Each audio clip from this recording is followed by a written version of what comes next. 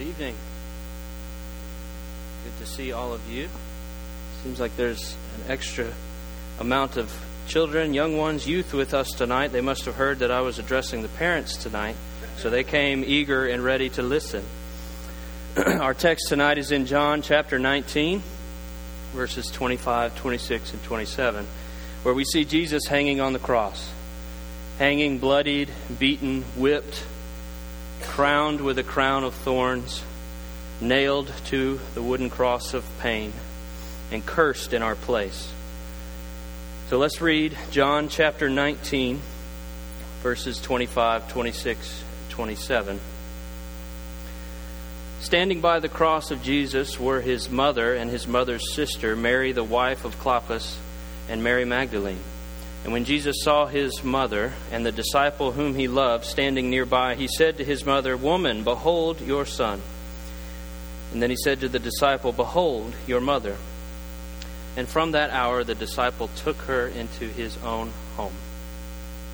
Let's pray. Our good God and King, we see in Christ all of your perfections, your holy righteousness upheld, your great compassion, your great mercy. We see a faithful Son.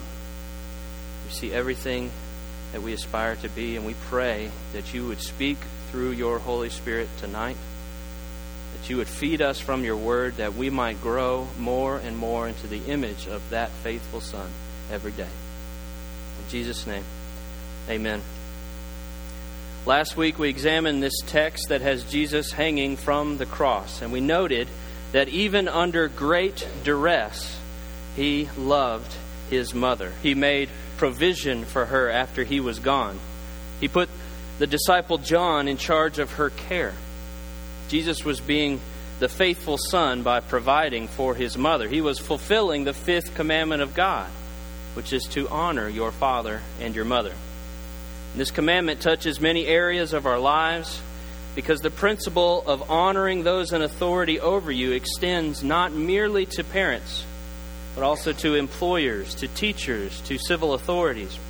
And last week we looked at the fifth commandment in a very practical manner, looking at the duties of children or the duties of subordinates, those under someone else's authority.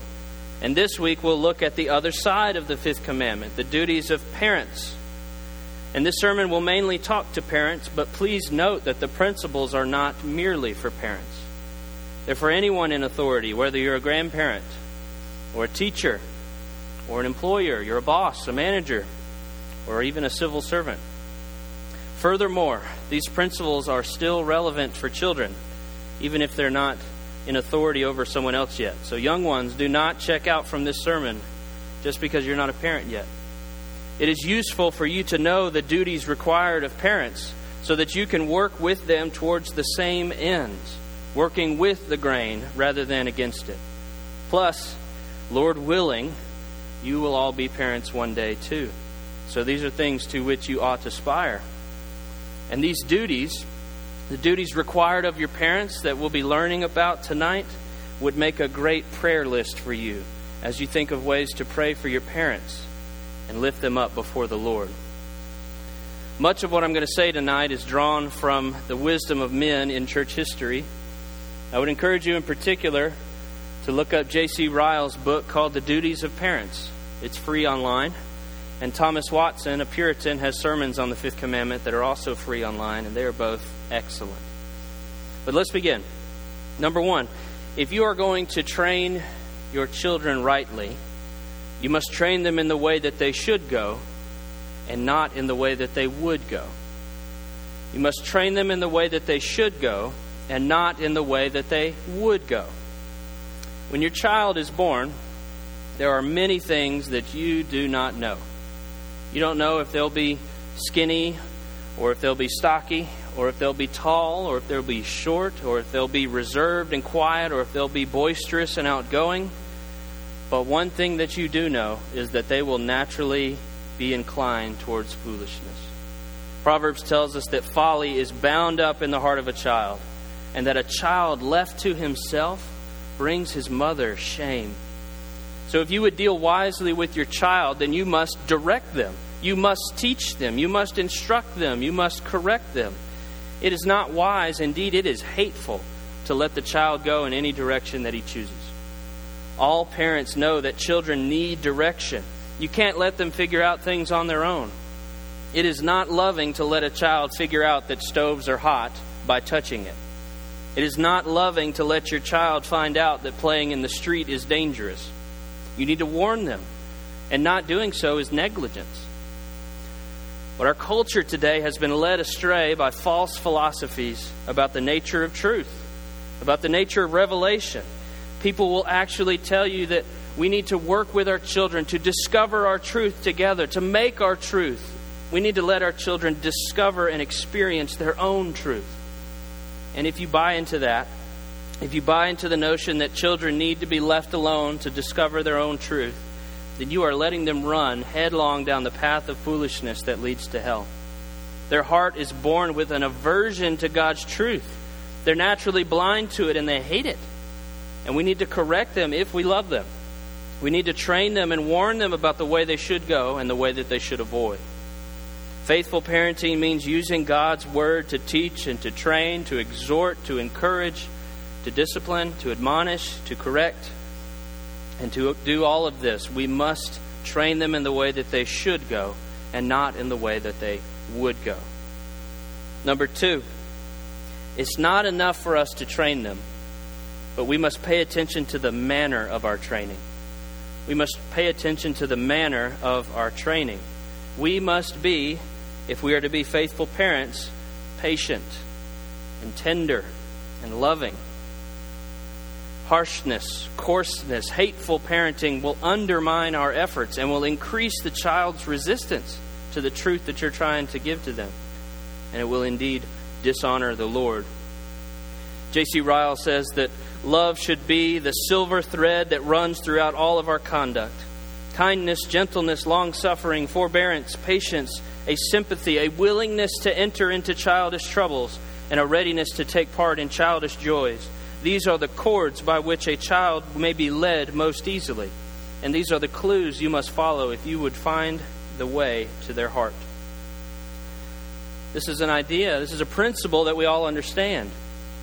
If the goal is to lead a child into the path of righteousness, then we ought to be sweetly leading them, not forcefully driving them from behind like cattle. None of us likes forced obedience, but all of us likes to be sweetly led. And this principle applies to parenting, and it applies to all in positions of authority. Adults, at work, do your employees think that you are patient and long-suffering with them? Older siblings, would your younger siblings think that you are tender and loving with them? Or do they think that you're demanding and bossy?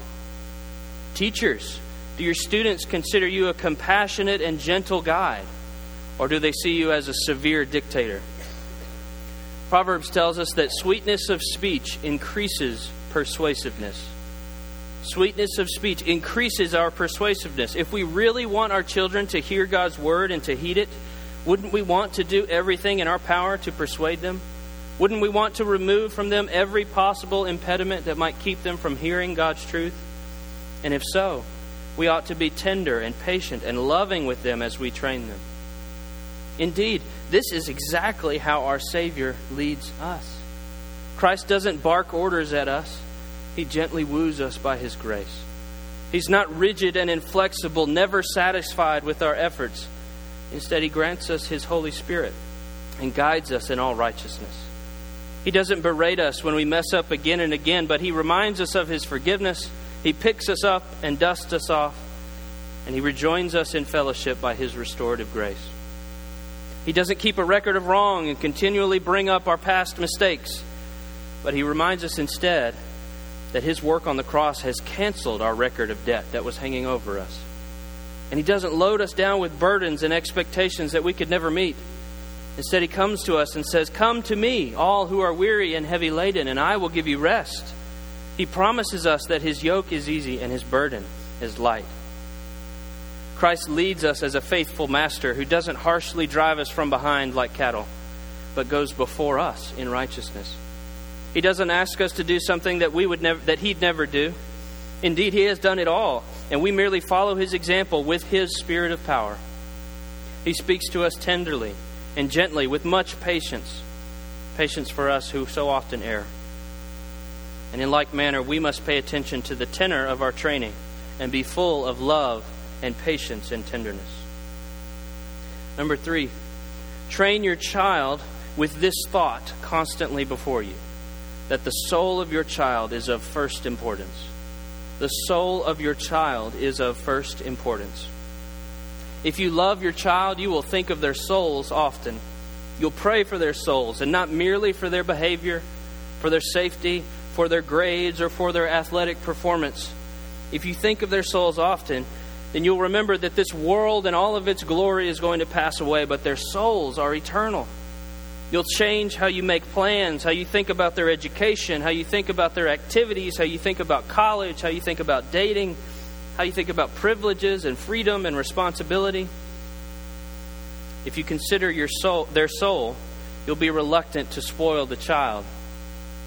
One author says that to pet and pamper and indulge your child as if this world was all he had to look forward to, and this life is the only season for happiness, to do this is not true love, but cruelty. It's treating him like some beast of the earth, which has no other world to look forward to and nothing after death. It is hiding from him the grand truth, which he ought to be made to learn from his very infancy, that his chief end or his main purpose of life is the salvation of his very soul.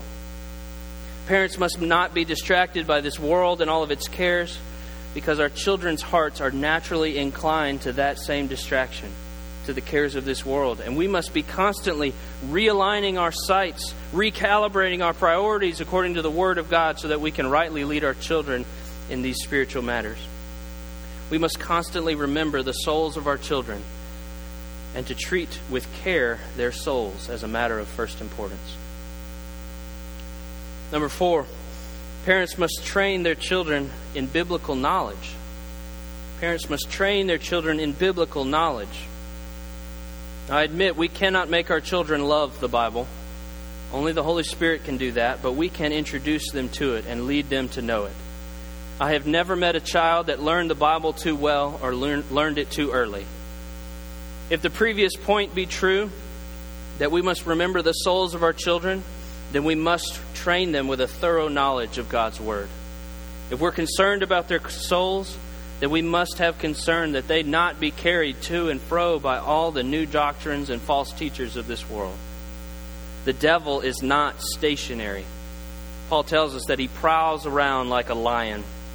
He's not content to use the same old tricks, but he constantly repackages his same old lies, leading millions into error and lulling them into a stupor because of their lack of clarity in God's Word. If you love your children, you will arm them with the sword of truth, with God's Word, so that they can stand against the devil's lies. It would be a grave dishonor to a commander to send troops into battle with no weapons. And it would be likewise a grave dishonor to us parents if we sent our children out into the world defenseless.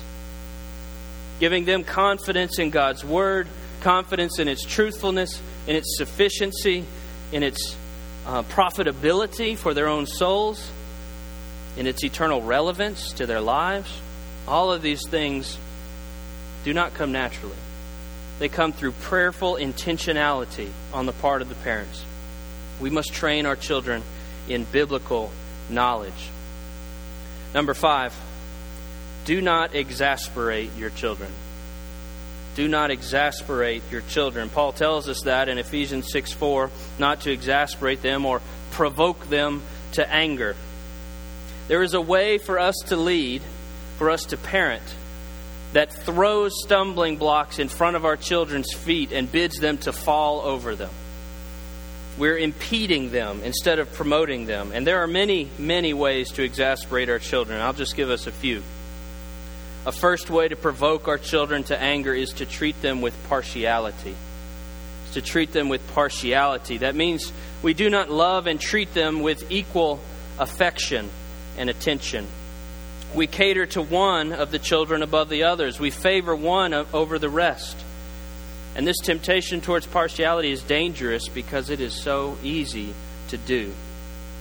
If you have children or if you have worked with them, then you know that some children just click with you and others are there for your sanctification. Some of them have personalities that complement you, and other children have personalities and interests that are less than complementary. If you're quiet and you like to read, then you will naturally favor a child that has the similar interests. Or if you're more relationally oriented, then you may appreciate the company of a child that is naturally affectionate and tender towards you. They're wired like you. It's true for parents and children, it's true for employers, and it's true for the church as well. We tend to gravitate towards those that are most like us, and we can do it, even unintentionally, by drifting into partiality. We give preferential treatment to those that we favor. We perhaps carry their opinions with heavier weight than others because we like them. We reward some more generously than we reward others for the same action. Or conversely, we can punish some children more harshly than we punish the other children for the same offense. We don't see the partiality in our actions.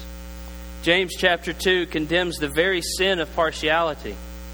He is specifically condemning the sin of preferring a rich man towards a poor man, but the principle of partiality is equally damaging in the home as it is in the church.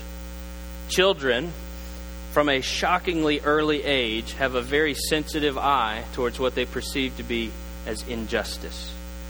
They can be tempted to anger when they see what they believe to be injustice.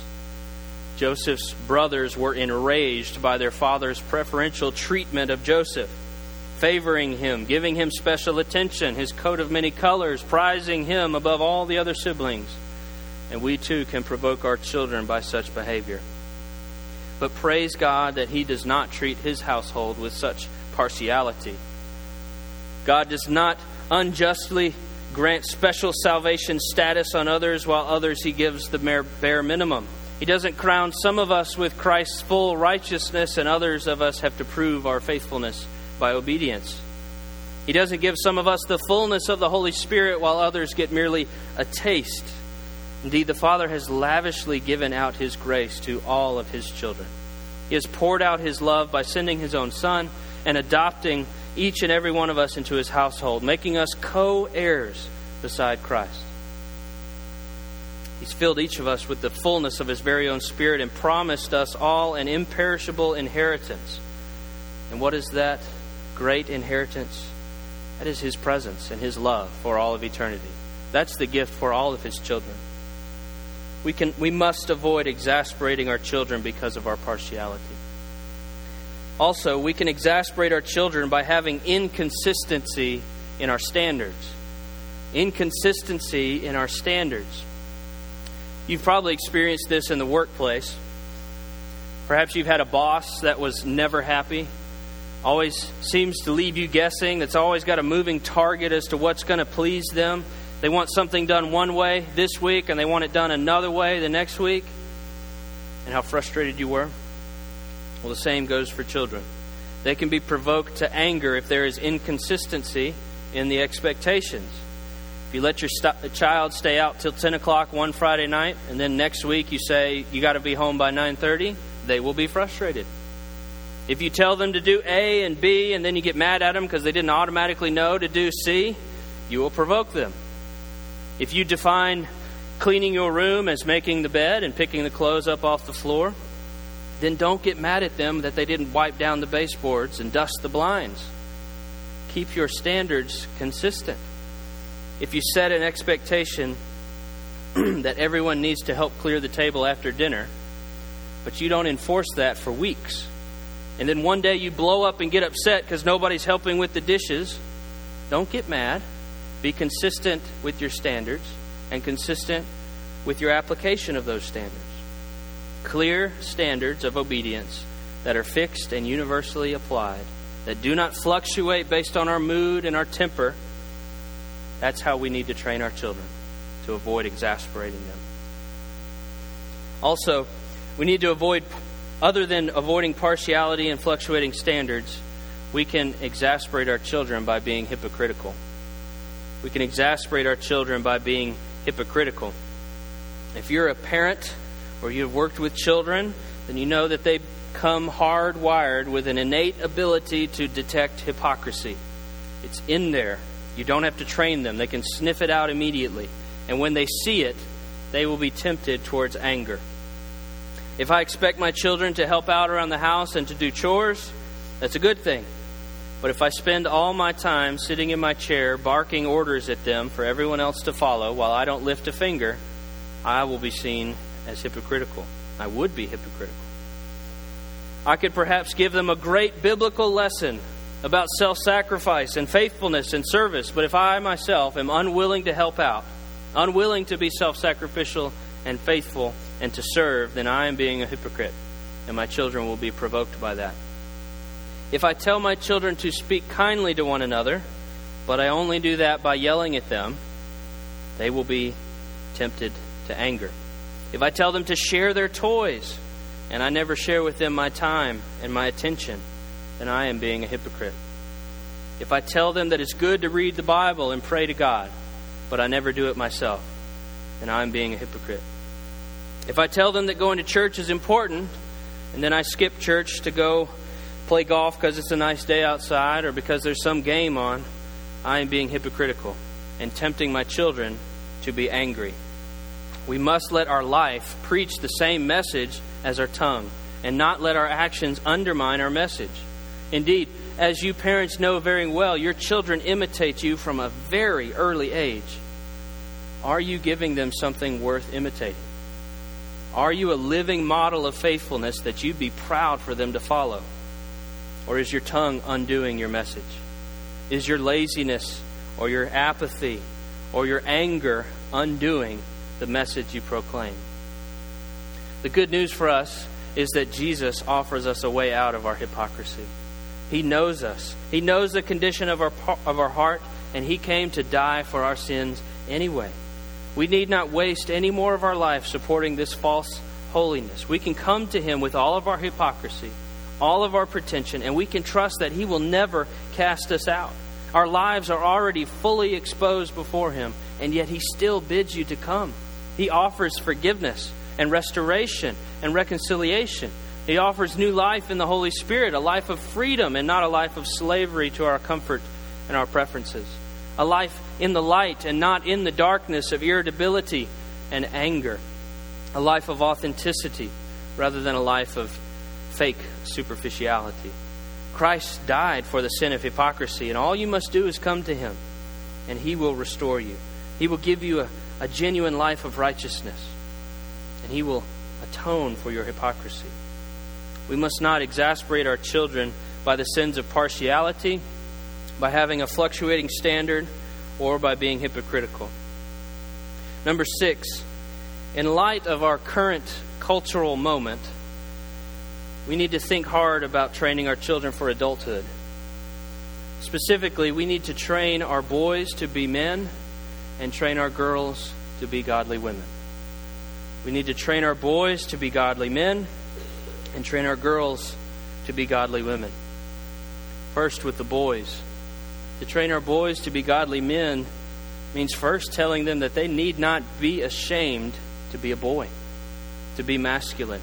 Indeed, one of the sins that Paul talks about in the New Testament is acting in an effeminate way.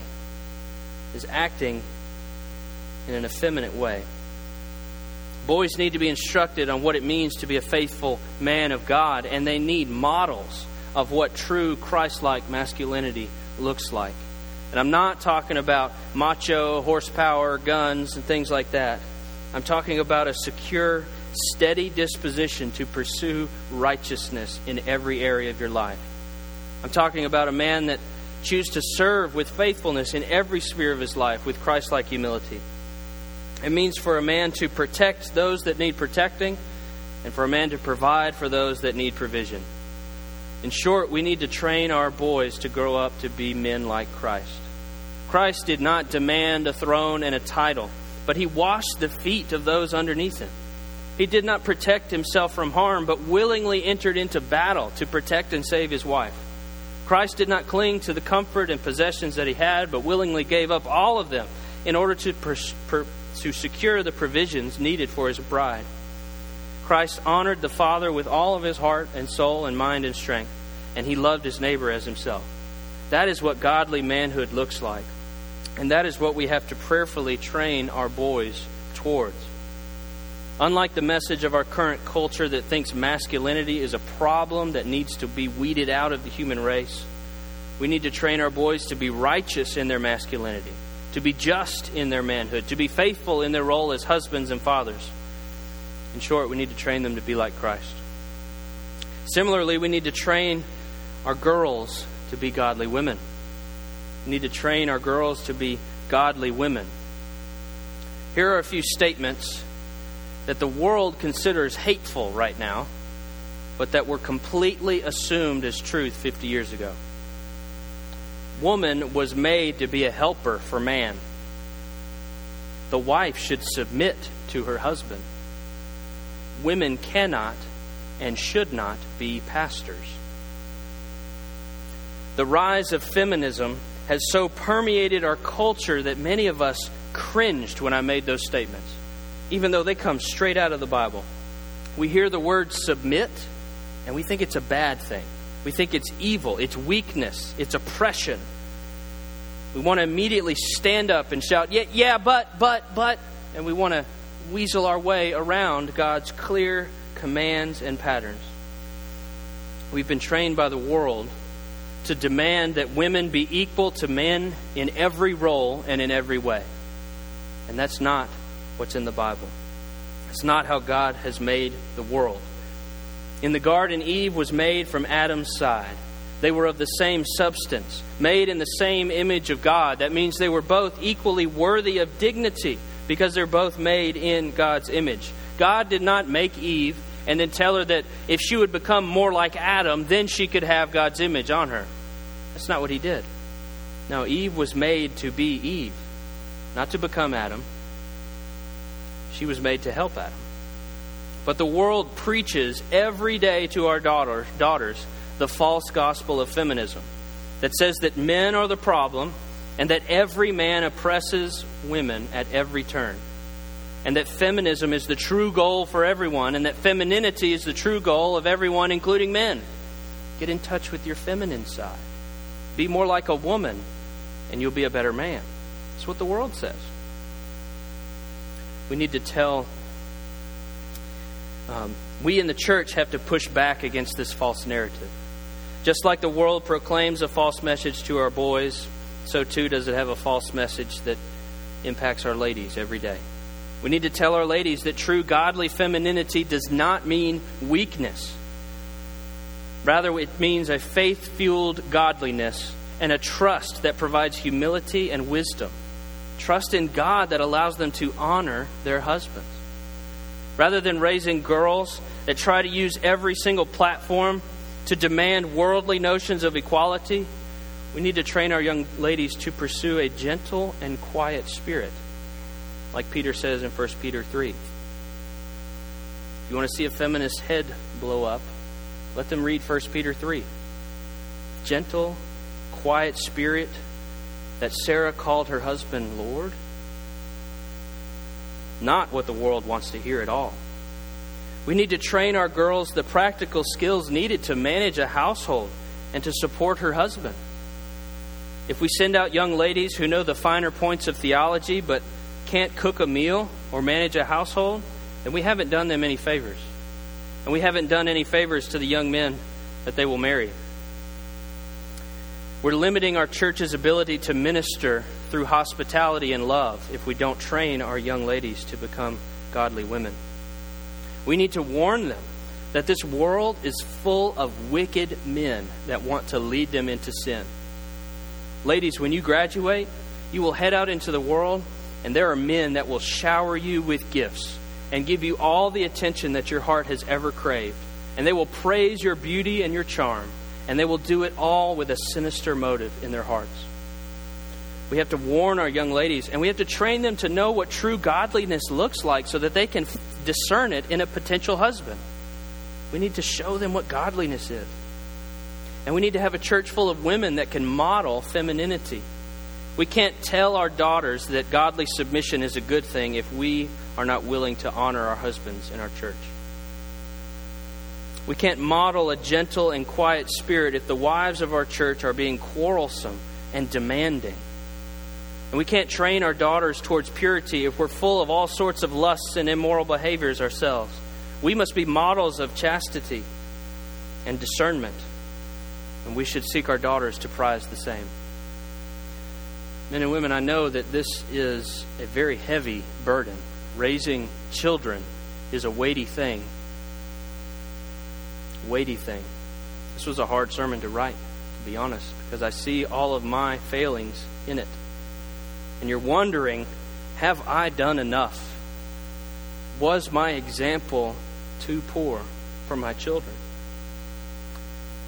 Well, I have some news for you. It was too poor. You weren't godly enough. You weren't as godly as you were meant to be. You got angry when you should have been patient. You were self-indulgent when you should have been sacrificial. And you were hypocritical and judgmental and lazy. But the good news of the gospel is that there is hope for failures like me and you. There is hope for people like us. There is hope for people that feel crushed under the weight of responsibility. The responsibility of raising little human beings into full adults. That's a huge responsibility. And the good news of Jesus Christ is that we can be forgiven for all of our failings. Every time that we were selfish and impatient and angry, that can be forgiven. Every time we neglected to do our duty, that can be removed. Christ died on the cross for selfish parents like me and you. Christ willingly suffered in our place, even though we wanted to do things our own way. Christ loved his wife even when she was unfaithful to him. And he did it so that we unfaithful husbands and wives might be restored to communion with him. And even more than that, he has promised us the gift of his very Spirit. He has not left us alone to try and raise our children single-handedly. He has granted us his very own Spirit to guide us in wisdom and holiness, to enable us to carry our burdens to the Father. He has granted us his very own body, that is the church, to surround us with brothers and sisters to help us in this journey. The church is vital for us to be faithful parents. And this church reminds us of his grace. The church enables each other to carry our burdens together collectively. And he's given us the promise of eternal joy and bliss in paradise when we finish this long race of parenting. We will be united with him in heaven, removed from the thorns and thistles of this world, removed from the barriers, the inefficiencies, the ineffectiveness of parenting. And we will be singing his praises and enjoying his communion for all of eternity.